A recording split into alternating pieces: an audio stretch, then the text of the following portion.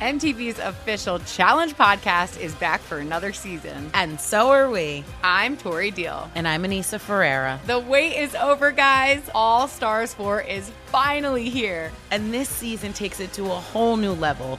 Old school legends, modern power players, and ex-lovers are all competing in Cape Town, South Africa for the prize of $300,000. And we're going to be right here along with you fans, covering every episode on the podcast. Listen to MTV's official Challenge podcast on the iHeartRadio app, Apple Podcasts, or wherever you get your podcasts. What's up, everybody? This is Stephen A. Smith, host of the Stephen A. Smith Show podcast. Tune in every Monday, Wednesday, and Friday at the very least as I bring you all new episodes that feature the biggest headlines in the world of sports, pop culture, business, and I answer your phone calls and respond to your tweets. You'll hear my unfiltered opinions and straight-shooter interviews with top celebrities and game changers. All that and more. So listen to the Stephen A. Smith Show podcast on the iHeartRadio app, Apple Podcasts, or wherever you get your podcast. I'm Hannah Storm, and my new podcast, NBA DNA with Hannah Storm, chronicles my 6 decades in professional basketball. From growing up in the sport to becoming one of sports TV's first female broadcasters. Join me as I dig deep into the game's history, unearth some wild stories, and talk to my friends from the world of basketball, from Dr. J to Charles Barkley. It's been a wild ride, and now I get to take you with me. Listen to NBA DNA with Hannah Storm on the iHeartRadio app, Apple Podcasts, or wherever you get your podcasts. If you love sports and true crime, then there's a new podcast from executive producer Dan Patrick and hosted by me, Jay Harris, that you won't want to miss. Playing Dirty: Sports Scandals. Each week, I'm squeezing the juiciest details from some of the biggest sports scandals ever. I'm talking Marcus Dixon, Olympic gymnastics, Cain Velasquez, salacious Super Bowl-level scandals. Join me on the dark side of sports by listening to Playing Dirty: Sports Scandals on the iHeartRadio app, Apple Podcasts, or wherever you get your podcasts. Before we get started, please rate and review our show. It helps people find us. On this episode of Sports Illustrated Weekly, in the shadow of one of the best soccer teams in the world, one superfan of Manchester United doubled as a legendary area crime boss until he was assassinated. The wild true story of who killed Manchester United hooligan and criminal Paul Massey and why he was killed is told here by SI contributor Reed Forgrave. I'm your host, John Gonzalez. From Sports Illustrated and iHeartRadio, this is Sports Illustrated Weekly.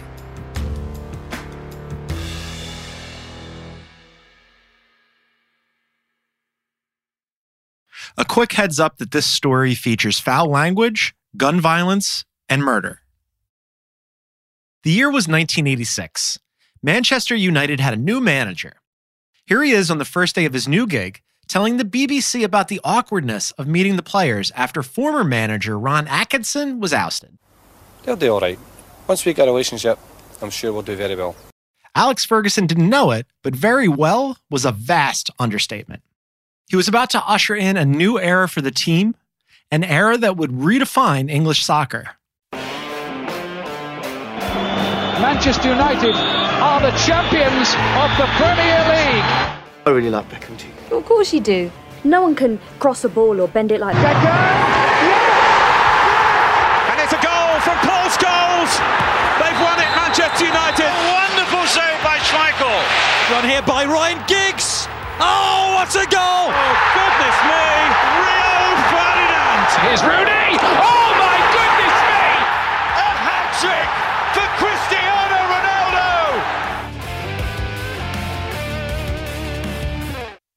In the mid-'80s, Manchester United was on the precipice of greatness. But just across the river from the Grand Stadium, Old Trafford, a gritty, rough-and-tumble area of Manchester called Salford, was giving rise to an almost mythical criminal. His name was Paul Massey. His story is one of hubris and deceit. In the shadow of one of the greatest soccer teams ever, the legend of Paul Massey can be told through these 3 things: soccer hooligan firms, the drug trade, and the rave music scene. So you can't tell the story of Paul Massey without telling the story of Manchester, and specifically the story of Salford. That's writer Reed Forgrave, who reported this story for an SI Daily cover.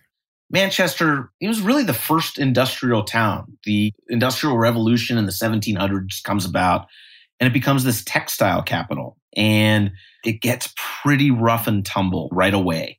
What Chicago is to New York is what Manchester is to London.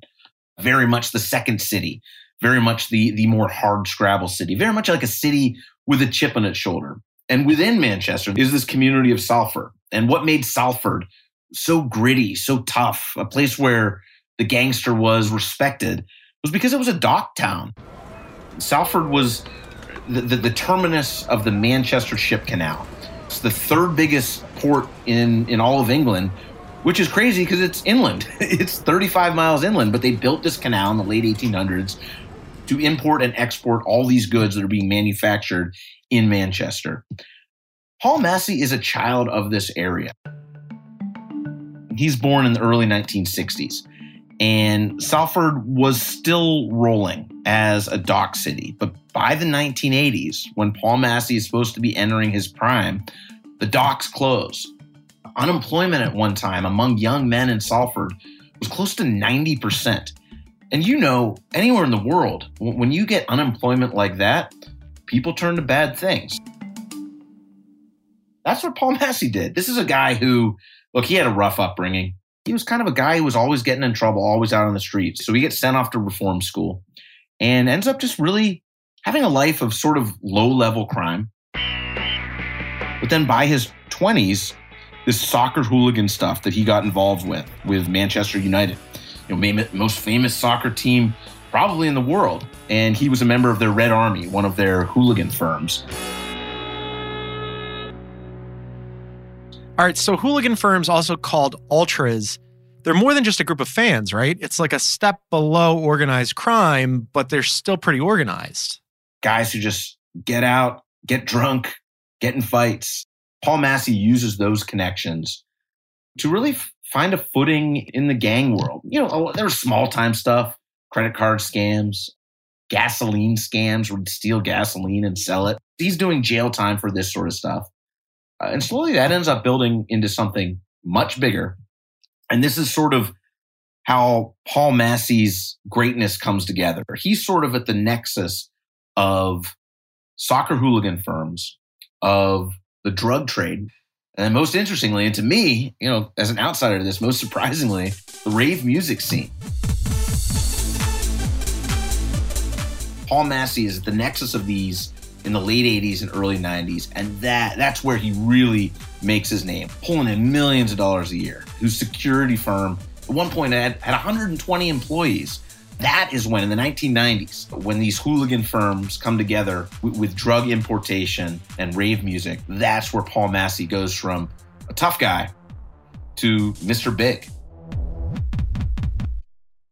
Manchester became this sort of nexus, not just for England, but also for Europe, to be this destination for drug culture and ecstasy. And at one point, Manchester becomes known as Madchester because it's this drug-fueled club scene. And one of the clubs was the Hacienda.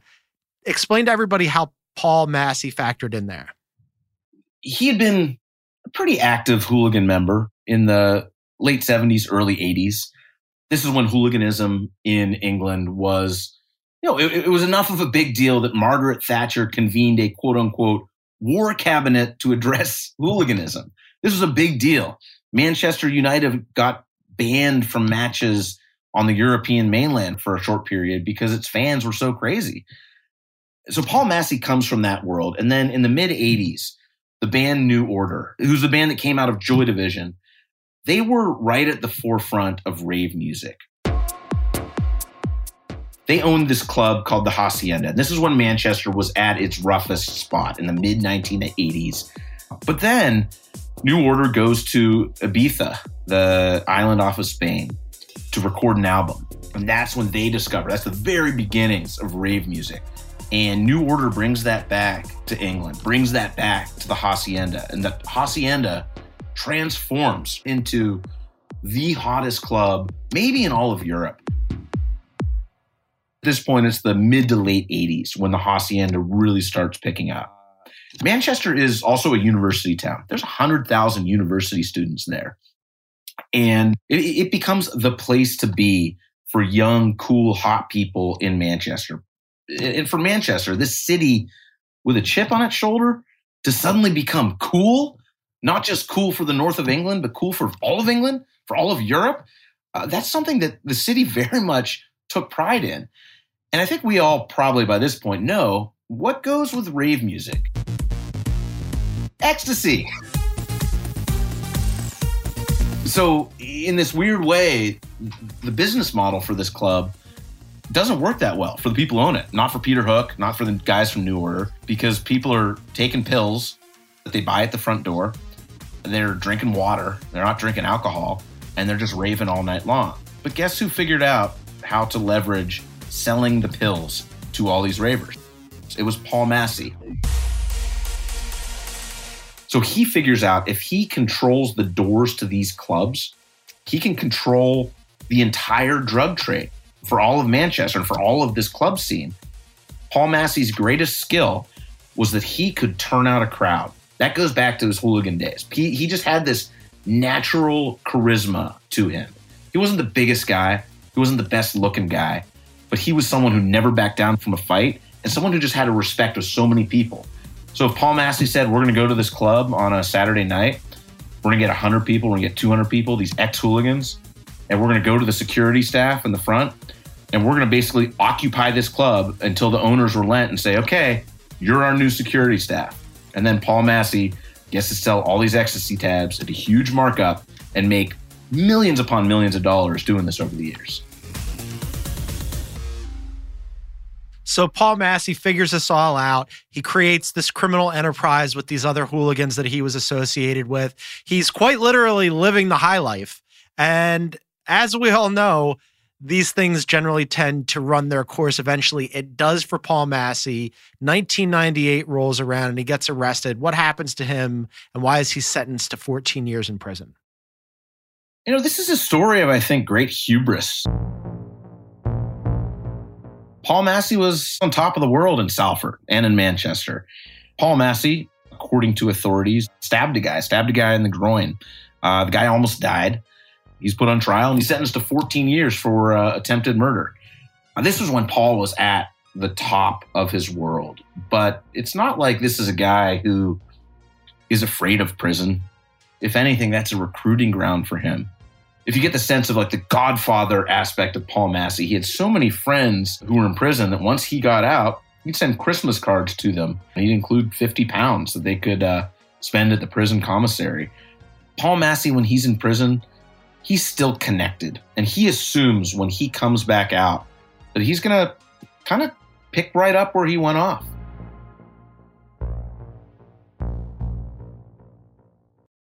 He gets out of prison and he says he's a changed man, but really it's more about, even though he had these connections while he was inside and he meets new people in the criminal underworld, when he gets out, Manchester has sort of changed a little bit. There are new gangs.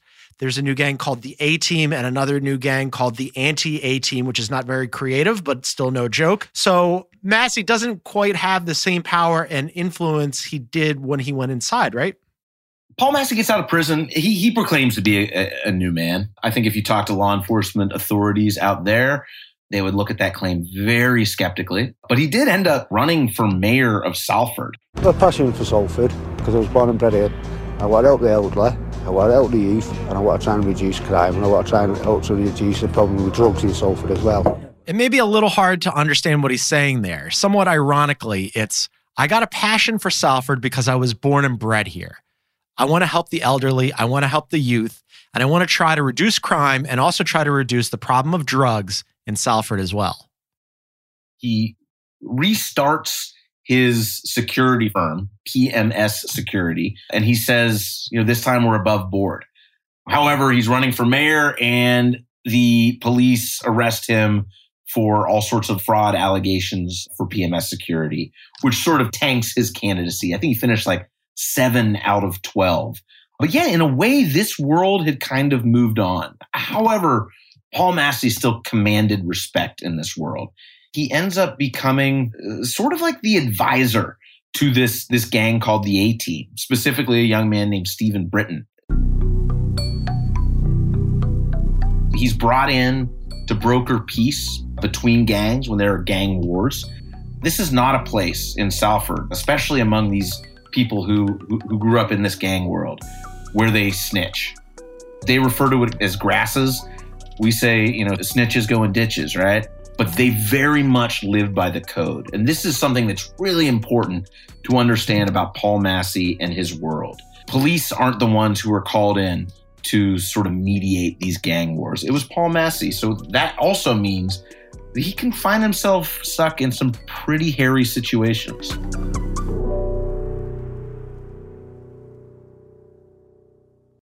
Yeah, and one of the hairiest read, it goes down on the night of July 26, 2015, in the shadow of Old Trafford Stadium. Something really dark happens.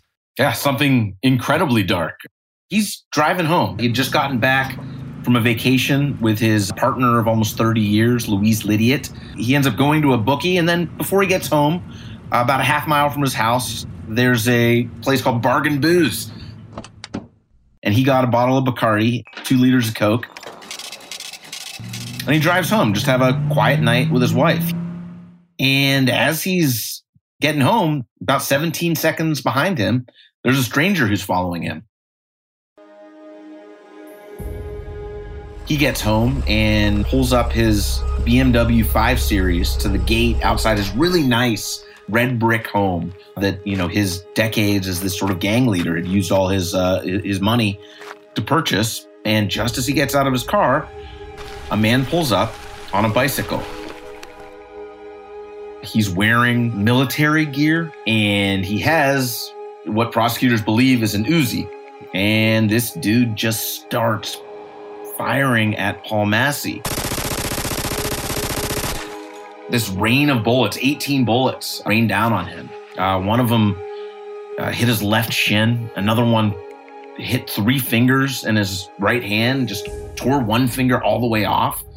He sort of escapes this first barrage, hides behind some trash bins, calls 999. Emergency route service. He's yelling, "I'm shot! I've been shot! Hurry up!" And the operator is trying to figure out where he is. He tells him his address, and he's saying, hurry up, he shot at me." And then his phone cuts out. And what happened right then was a bullet tore through Paul Massey's 5th rib on the left side of his body, passed right through his chest, hit his heart and his lungs, and it lodged in his back. The bicyclist jumps on his bicycle, bikes away through a cemetery and a church parish.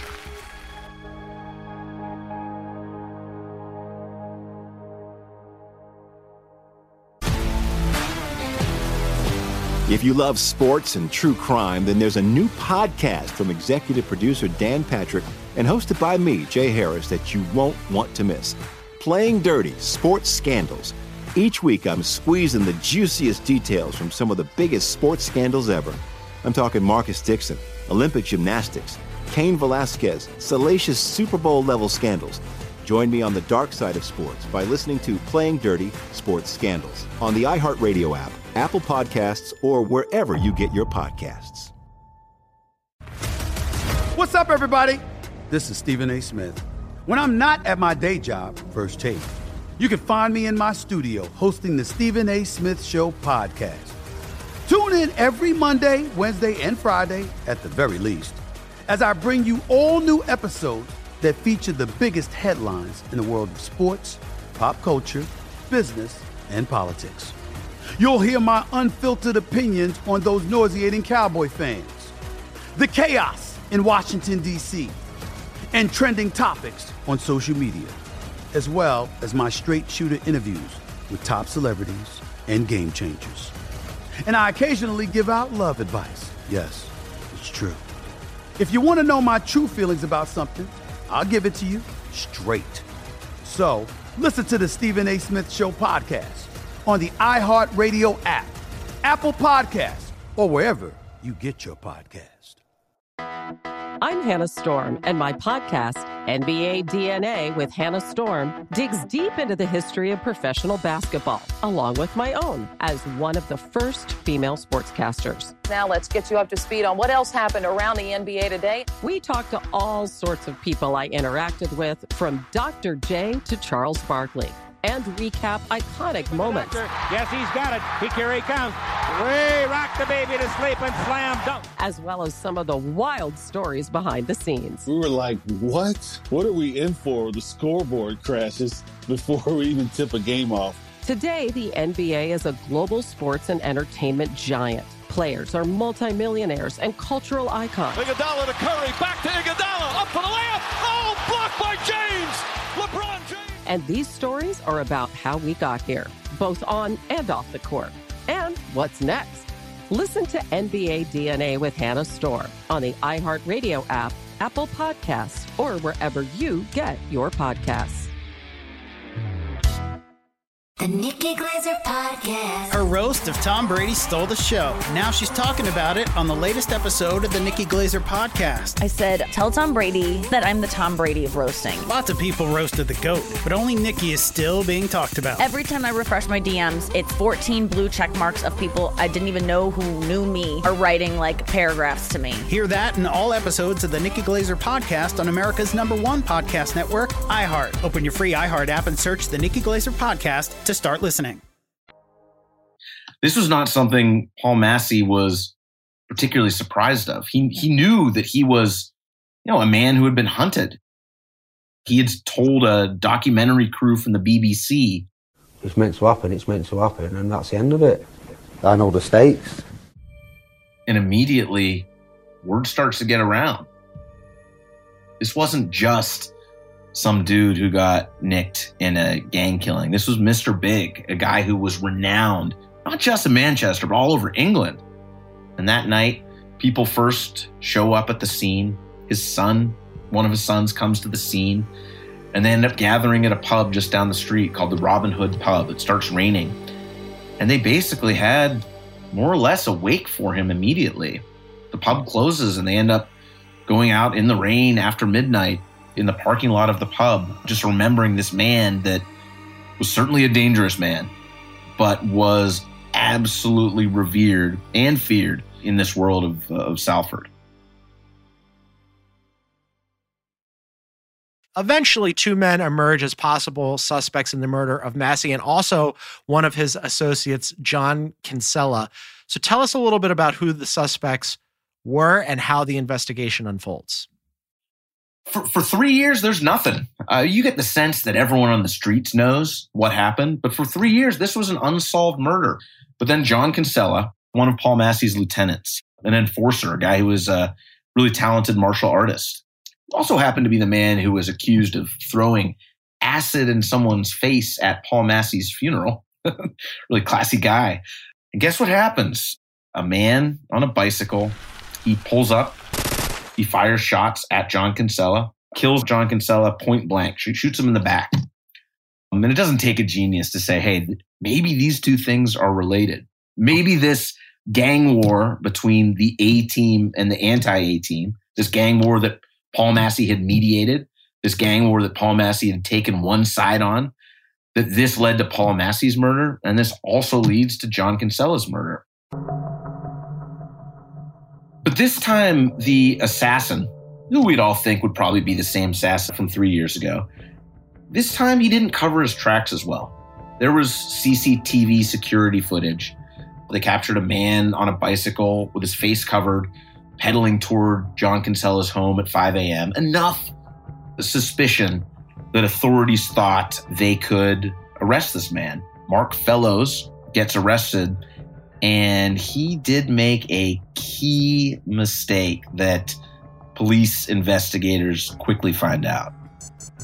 And this is a really interesting part of your story, Reed, because I think in TV and in the movies, there are all these dramatic, sensational ways that investigators crack the case, but that actually happened here. Mark Fellows, he didn't really look like a gangster. He looked either like an accountant or like a competitive jogger, which guess what? He was. He was a talented runner. And when he would run, he would track his runs with a Garmin Forerunner 10 GPS watch. And if you are a would-be assassin, you don't bring your cell phone with you. You don't want to be tracked. You want to really be sure that there are no ways that police can figure out where you were. You certainly don't want to wear a Garmin Forerunner 10 GPS watch. Now, Mark Fellows did not wear this watch when he assassinated Paul Massey. He did not wear it when he assassinated John Kinsella. But when police searched his home, had probable cause to search his home, they find this watch. A few weeks before Paul Massey had been killed back in 2015, they find what they believe was a reconnaissance mission that Mark Fellows had gone on. It traces him going from his house, and it goes to Paul Massey's house. It goes to the cemetery at the Parish Church of St. Anne across the street. It gets turned off for about 8 minutes, and then it gets turned back on and goes back. Why would this man travel 15 miles on a bike to go right across the street from Paul Massey's house just weeks before Paul Massey would be murdered? That was really one of those caught red-handed type moments.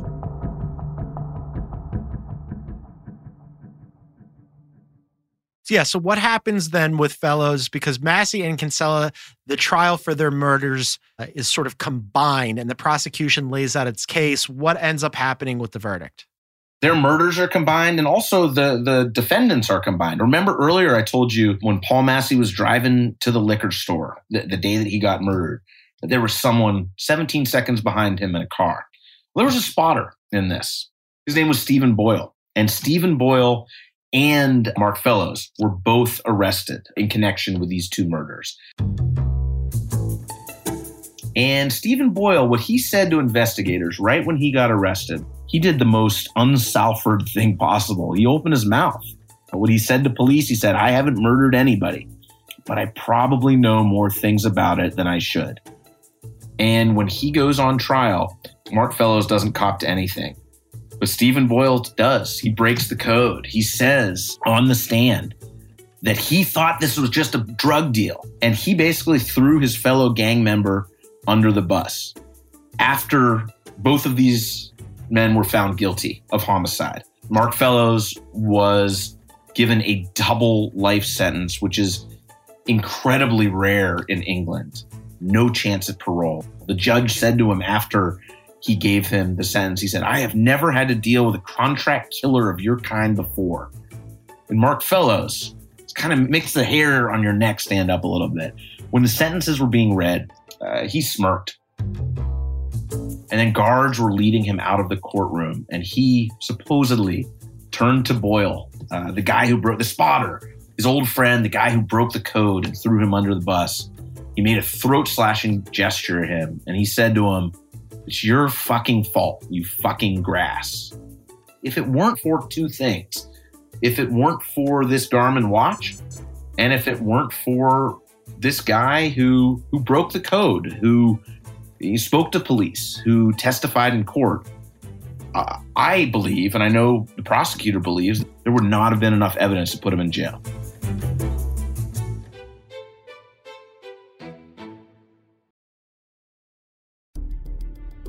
What's so interesting about this story, Paul Massey and Mark Fellows, they were enemies. They were on opposite sides of this blood feud between these two gangs. But in this weird way, because Mark Fellows, even though he killed Paul Massey, he followed the code. He was a true Salford lad, as they would call them. In a weird way, I feel like Paul Massey would respect that. Kelly Massey, his daughter, would vehemently disagree with it, thinks that he's a rat and a coward and just an awful human being. I know Louise, his partner, would disagree as well. But in that world, the worst thing you can do, Paul Massey said at one point in this BBC documentary, if he ever got caught by the cops, he said, "I'd do my jail. But the last thing that he would do is grass on someone." He said, "I'd rather hang myself first." I think the overlap here is important because you mentioned Massey's funeral. All these people turn out, a lot of people wearing Manchester United gear. Paul Massey is buried in Manchester United gear. And so there's this tribalism for football and soccer hooliganism, but there's also a tribalism to the criminal underworld, right? And isn't that the intersection really of the story, that it's this tribalism that got Massey into the life and that same tribalism that ended up being his undoing? We talk about tribalism if you're a Tottenham Hotspur fan, if you're a Manchester United fan. You know, you wear the jersey, you're excited, you're a big fan. The tribalism with hooligan firms goes so much deeper. And I think that's very much what happened on the streets of Salford with these gang wars that went on for decades. I think you're dead on right when you talk about the tribalism. People don't just want to make money. They want to be identified with something, as part of something. And same with hooligans, same with gangs. I think it's all just how we as humans just want to be part of something bigger, even if it's something that will lead to our demise.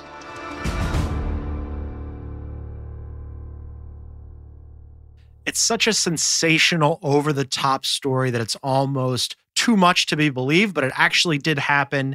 A remarkable bit of reporting and writing by you. You can read his story. I encourage everybody to do so on SI.com. We will link to it in our show notes. Reed Forgrave, thank you.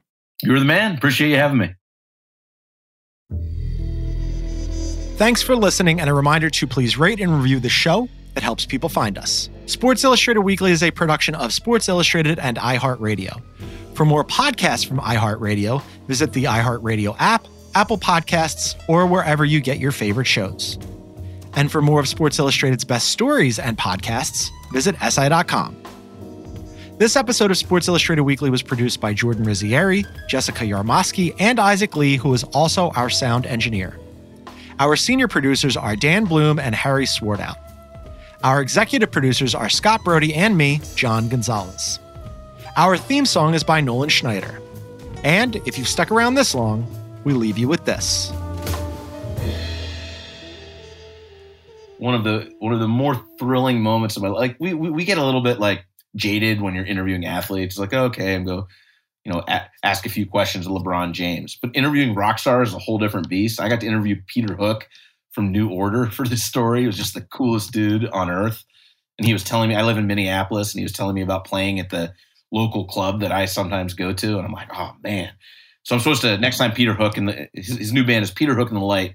Next time they come to Minneapolis, I'm supposed to grab a beer with him. Fingers crossed on that. MTV's official Challenge podcast is back for another season. And so are we. I'm Tori Deal. And I'm Anissa Ferreira. The wait is over, guys. All Stars 4 is finally here. And this season takes it to a whole new level. Old school legends, modern power players, and ex-lovers are all competing in Cape Town, South Africa for the prize of $300,000. And we're going to be right here along with you fans, covering every episode on the podcast. Listen to MTV's official Challenge podcast on the iHeartRadio app, Apple Podcasts, or wherever you get your podcasts. What's up, everybody? This is Stephen A. Smith, host of the Stephen A. Smith Show podcast. Tune in every Monday, Wednesday, and Friday at the very least as I bring you all new episodes that feature the biggest headlines in the world of sports, pop culture, business, and I answer your phone calls and respond to your tweets. You'll hear my unfiltered opinions and straight-shooter interviews with top celebrities and game changers. All that and more. So listen to the Stephen A. Smith Show podcast on the iHeartRadio app, Apple Podcasts, or wherever you get your podcast. I'm Hannah Storm, and my new podcast, NBA DNA with Hannah Storm, chronicles my 6 decades in professional basketball. From growing up in the sport to becoming one of sports TV's first female broadcasters. Join me as I dig deep into the game's history, unearth some wild stories, and talk to my friends from the world of basketball, from Dr. J to Charles Barkley. It's been a wild ride, and now I get to take you with me. Listen to NBA DNA with Hannah Storm on the iHeartRadio app, Apple Podcasts, or wherever you get your podcasts. If you love sports and true crime, then there's a new podcast from executive producer Dan Patrick and hosted by me, Jay Harris, that you won't want to miss. Playing Dirty: Sports Scandals. Each week, I'm squeezing the juiciest details from some of the biggest sports scandals ever. I'm talking Marcus Dixon, Olympic gymnastics, Cain Velasquez, salacious Super Bowl-level scandals. Join me on the dark side of sports by listening to Playing Dirty: Sports Scandals on the iHeartRadio app, Apple Podcasts, or wherever you get your podcasts.